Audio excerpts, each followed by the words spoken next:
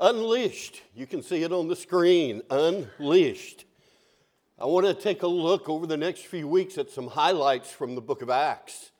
Just kind of continuing this story from the resurrection. What happened next?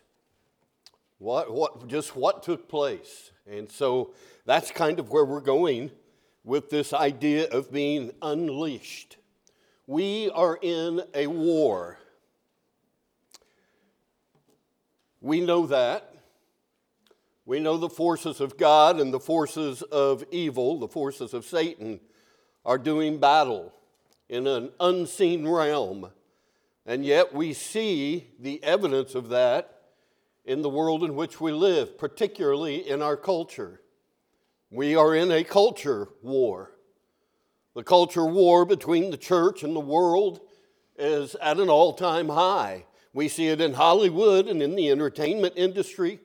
It's visible in politics, in newspapers and magazines, sometimes even in the church itself. And as Christians, we find ourselves in the midst of a truly dark place where morals are mocked and values are vilified and where righteousness is ridiculed. Through the years, in over 40 years of ministry, my view of ministry in the church has been simply to preach the gospel, serve the kingdom of God, lift up Jesus, and see the world come to Him. But in the process of building the church and striving to be a light in the community, I realized that for the most part, we're conducting ministry primarily inside our four walls. And sure, we venture out from time to time for service projects, but through the years, as I've continued to preach and minister in a typical fashion, man, the world has drastically changed.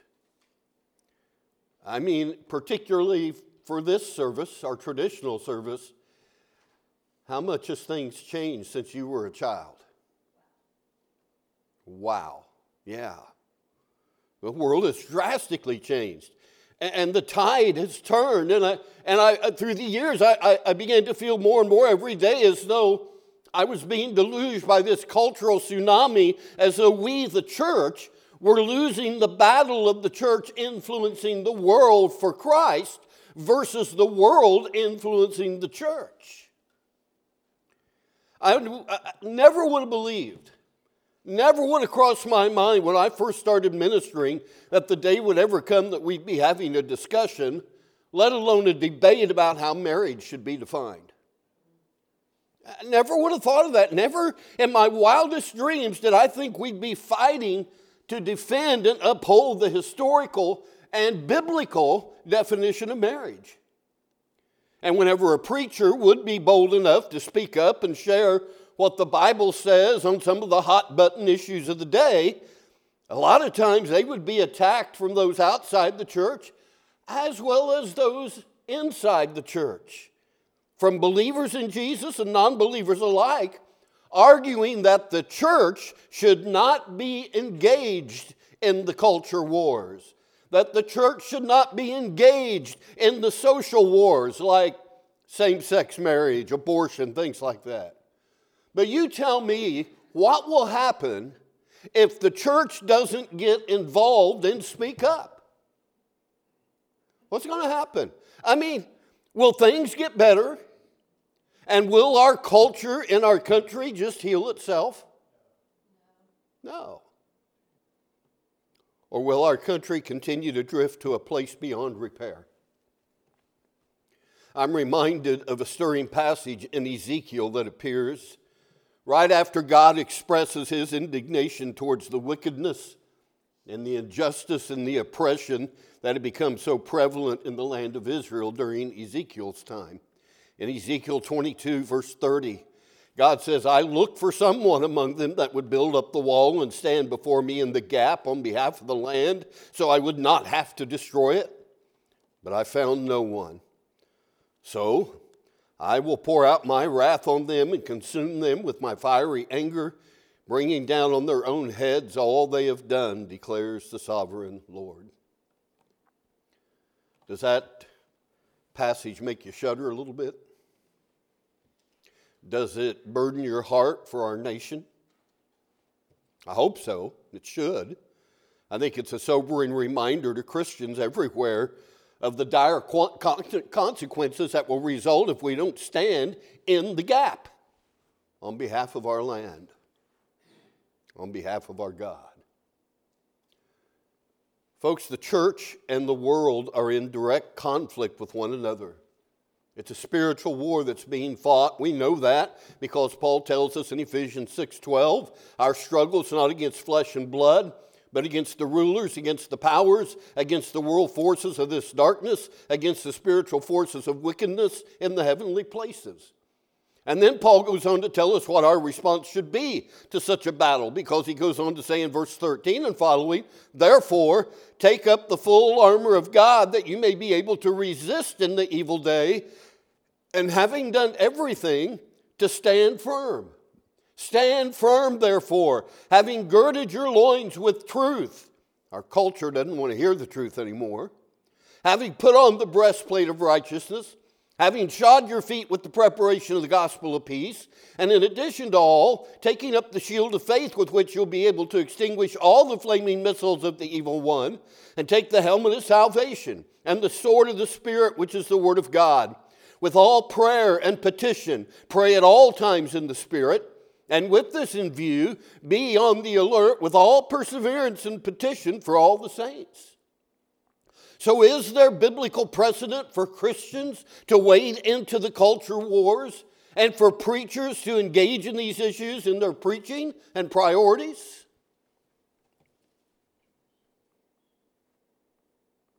I'm waiting for your answer.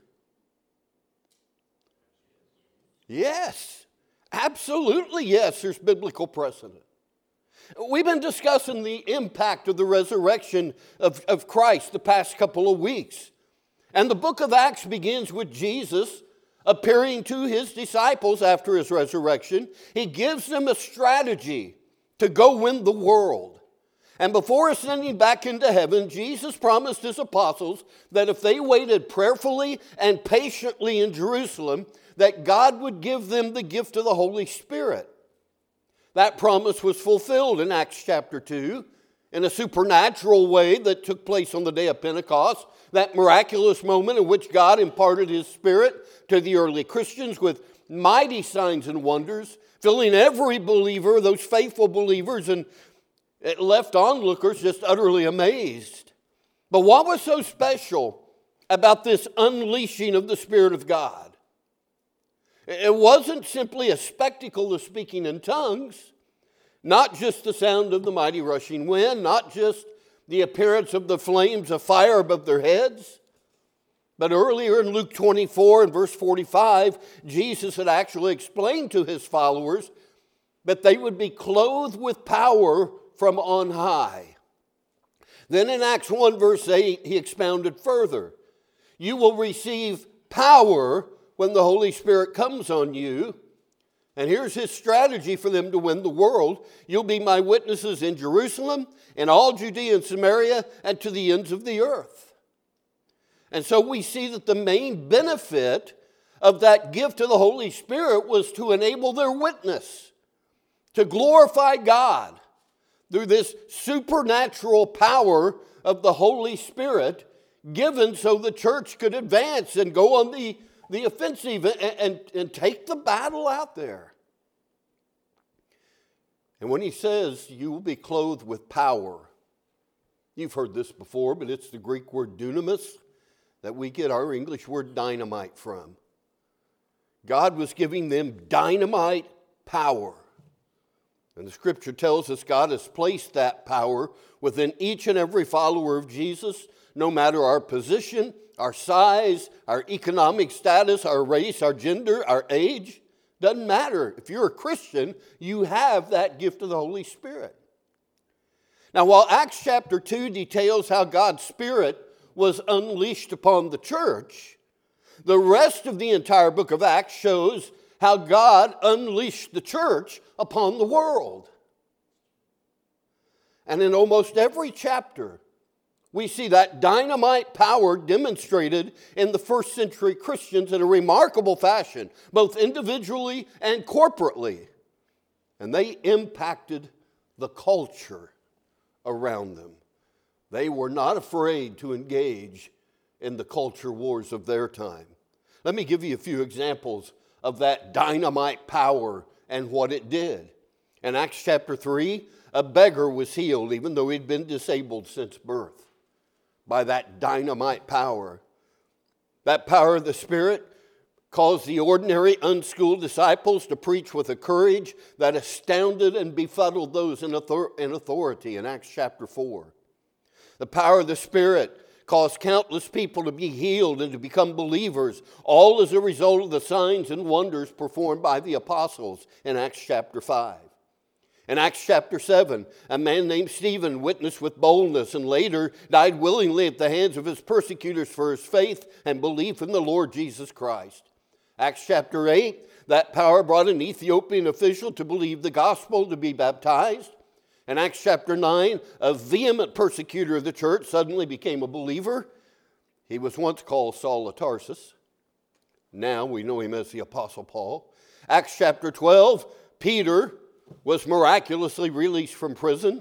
And in Acts chapter 16, a jailer from Philippi that had been overseeing Paul and Silas in prison accepted the gift of salvation after a violent earthquake, all brought about by this dynamite power that God had brought upon them. And so the early church became this mighty, energetic, conspicuous, eye-opening movement. With great influence and potency, the early church confronted the world. They bucked the status quo.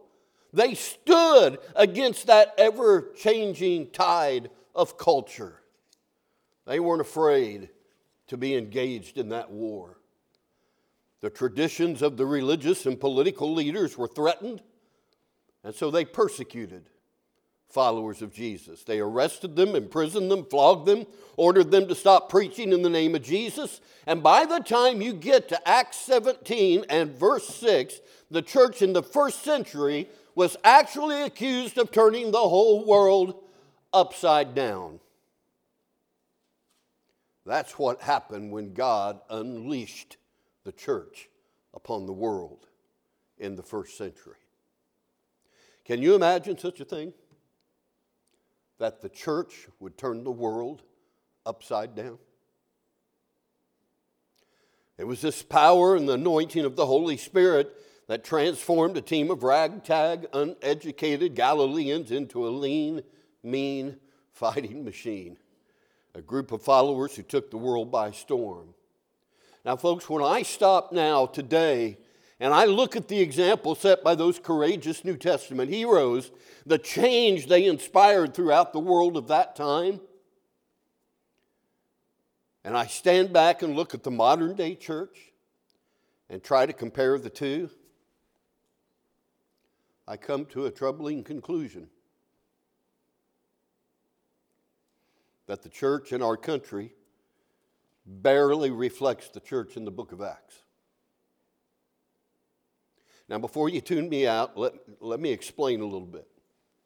There are many churches today that neglect, misunderstand, or fail to seize the dynamite power from the Holy Spirit that is supernaturally available to us as Christians. There are more than 330 million people living in America today, and the vast majority of them do not know Jesus Christ. When you look at the ongoing proliferation of the use of pornography, a $17 billion industry today. When you look at the escalating divorce rate over the past several decades, when you look at the fact that way over 60 million abortions have occurred in the United States since Roe versus Wade in 1973. You look at the growing acceptance and approval of same-sex marriage. You look at the number of people that are unsaved, unchurched, and without a relationship with Jesus. You look at the number of churches that have become stagnant and dormant in their growth and effectiveness. and the number of churches that have just simply closed their doors, I think it becomes overwhelmingly obvious that we still have a very long way to go in order to accurately mirror the church of the New Testament. What do you think? Now, there could be a number of reasons why the church seems to be losing the culture war. It could be sin. I pray it's not sin within the church. Could be. But when I mention sin, I just wonder sometimes if that we as a nation have drifted so far away from God that He has simply removed His hand of blessing upon us. Maybe it's financial difficulty that has hampered our evangelistic endeavors, because money has become the god of so many, and even those within the church oftentimes don't bring the whole tithe into God's house. Or maybe it's division. A house divided against itself can't stand. Or maybe the inability to overcome opposition or discouragement or a fear of allowing God's Spirit to lead because it might take us out of our comfort zones, hindering the flowing power and joy that could amaze those around us. Maybe it's biblical illiteracy. Maybe God's people just don't know the Word anymore and the power of the Word. But for whatever reason, we often find ourselves in a defensive posture as Christians. And if this were a football game, our back should be against the goal line with our opponent positioned to score the winning touchdown.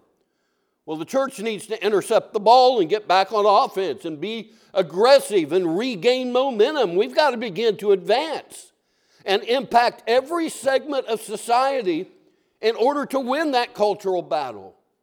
And as believers, we're ultimately going to have victory because God is on our side. But listen, folks, He's much more than on our side or even by our side. He's actually inside because His Spirit dwells within us. And because of this truth, the church is a Holy Spirit-enabled force to be reckoned with, and we've got all the necessary tools to succeed if we'll just do it. So may we as Christians open our hearts fully to the guidance and power of the Holy Spirit. I pray that we would move from status quo to Spirit flow, and pray that the Spirit will empower us like never before. But be forewarned, with that power you will undoubtedly cause quite a commotion wherever you go, just like Christ and His first century followers did. Whenever Jesus and His disciples rolled into town with such unstoppable momentum, the political and religious systems were confronted by the power of God being displayed in the midst of ordinary people. And so those in authority did the only thing they could do for fear of losing their standing in the community. They turned against the early disciples by threatening them, imprisoning them, flogging them, persecuting them. They would do anything to silence this group that was referred to as the Way, attempting to stifle their voice and influence so that they themselves could maintain control and power over the people. Do we ever see that happen today? Multiple threats and emphatic demands not to speak or teach in the name of Jesus were an attempt to scare Christians into being silent, and oftentimes those fear tactics worked, and sometimes they still work today. We need to remember what Jesus actually preached Himself. Matthew 4:17, from that time on, Jesus began to preach, repent, for the kingdom of heaven has come near. Folks, Jesus preached repentance. Repentance from what? Well, sin, obviously. And many of us share the love of Christ, His awesome mercy and grace toward each of us. But I think a lot of times in our desire not to offend people, sometimes we omit the truth that Jesus preached repentance from sins. Whenever we preach against any kind of sin, it will result in a certain rejection from the world, because people desire to remain in their sin. And they will therefore attempt to discredit, dissuade, and derail the messenger of truth. And as Christians, we must accept that this is inevitable. Jesus told us over 2,000 years ago, I've told you these things so that in me you may have peace. In this world you will have trouble. Amen to that. But take heart. I've overcome the world. So we've got to stay faithful to our duty to preach like Jesus preached, by telling others about the necessity of repentance because the kingdom of heaven's near. And we must expect opposition and troubles and rejection as a result of sharing our faith, and we've got to face these trials with courage. When Jesus sent out the 12 disciples on his behalf in Matthew chapter 10, he challenged them, as you go, proclaim this message, the kingdom of heaven has come near. Heal the sick, raise the dead, cleanse those who have leprosy, drive out demons. Freely you've received, freely give. But then he issued this stern warning. Be on your guard. You will be handed over to the local councils and be flogged in the synagogues. On my account, you'll be brought before governors and kings as witnesses to them and to the Gentiles. They're going to witness to who? Governors and kings and Gentiles. Does governors and kings seem a little bit political to you? Are we supposed to witness and be involved with political people? And we'll just leave it there. But when they arrest you, do not worry about what to say or how to say it. At that time, you'll be given what to say. And Jesus didn't use words like might or if in that passage, but will and when. It's inescapable that persecution is promised to those that faithfully proclaim the message. And the old rugged cross at Calvary upon which our Savior was crucified is the ultimate example of what happens when we stand for the truth and turn the world upside down in the name of Christ's one and only Son, Jesus Christ.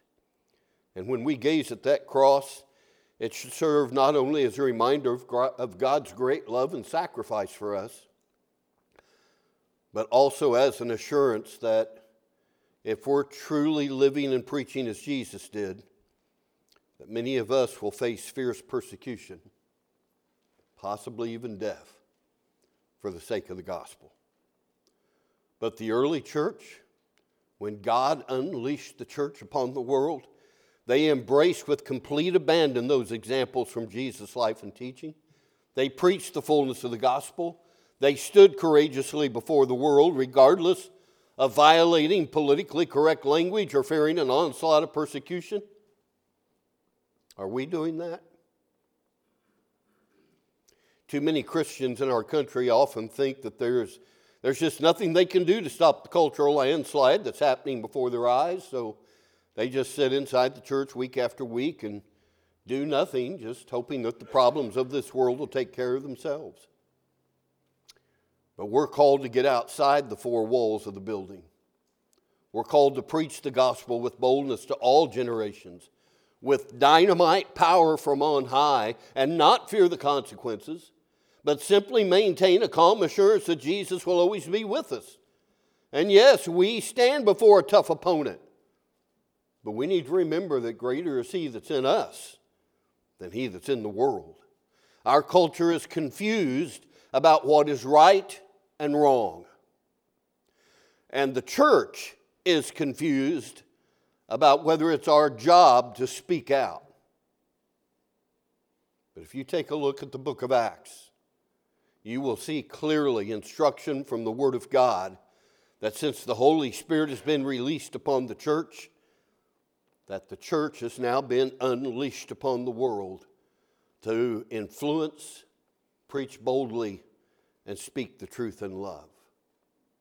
And empowered with the power of the Holy Spirit, equipped with that power, we are to go and to be salt in all arenas of life, to season the culture and transform lives and glorify God until Christ comes again. And it's my prayer and hope that God will energize the church of today and transform it into what He truly envisions it to be.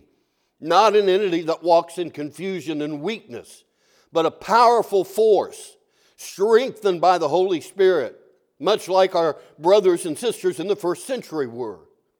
And may we together stand when others are falling. May we finish the race. May we complete the task. And may we remain focused on calling the church to turn the world upside down.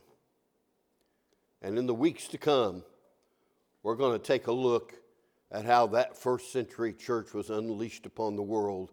And I pray we'll learn lessons that we can put into effect ourselves and be much more like the church then than the church of now. I'm done preaching. Let's pray, and then we're going to sing a hymn of decision. Father, we come to you right now praying that we might once again have a fresh filling of your Holy Spirit, of that dynamite power that will enable us to be the church that you've called us to be, what you intended from the beginning, to have your mighty power unleashed through us upon the world in bringing people to a knowledge of the gospel of your Son. Father, may we be unafraid to allow that to happen. And even if it takes us outside of these four walls and outside of our comfort zones, help us to understand, Father, it's worth it, and that you'll be with us. And when we face the opposition, when we are persecuted, oppressed, told to shut up, help us to answer as your early disciples that we must obey God rather than man. Fill us, Father. Help us to be what you want us to be. In Jesus' name, amen. If you have a decision that you would like to make public for Jesus today, you can meet me down front as we stand and sing twice through the chorus of Into My Heart. Let's stand.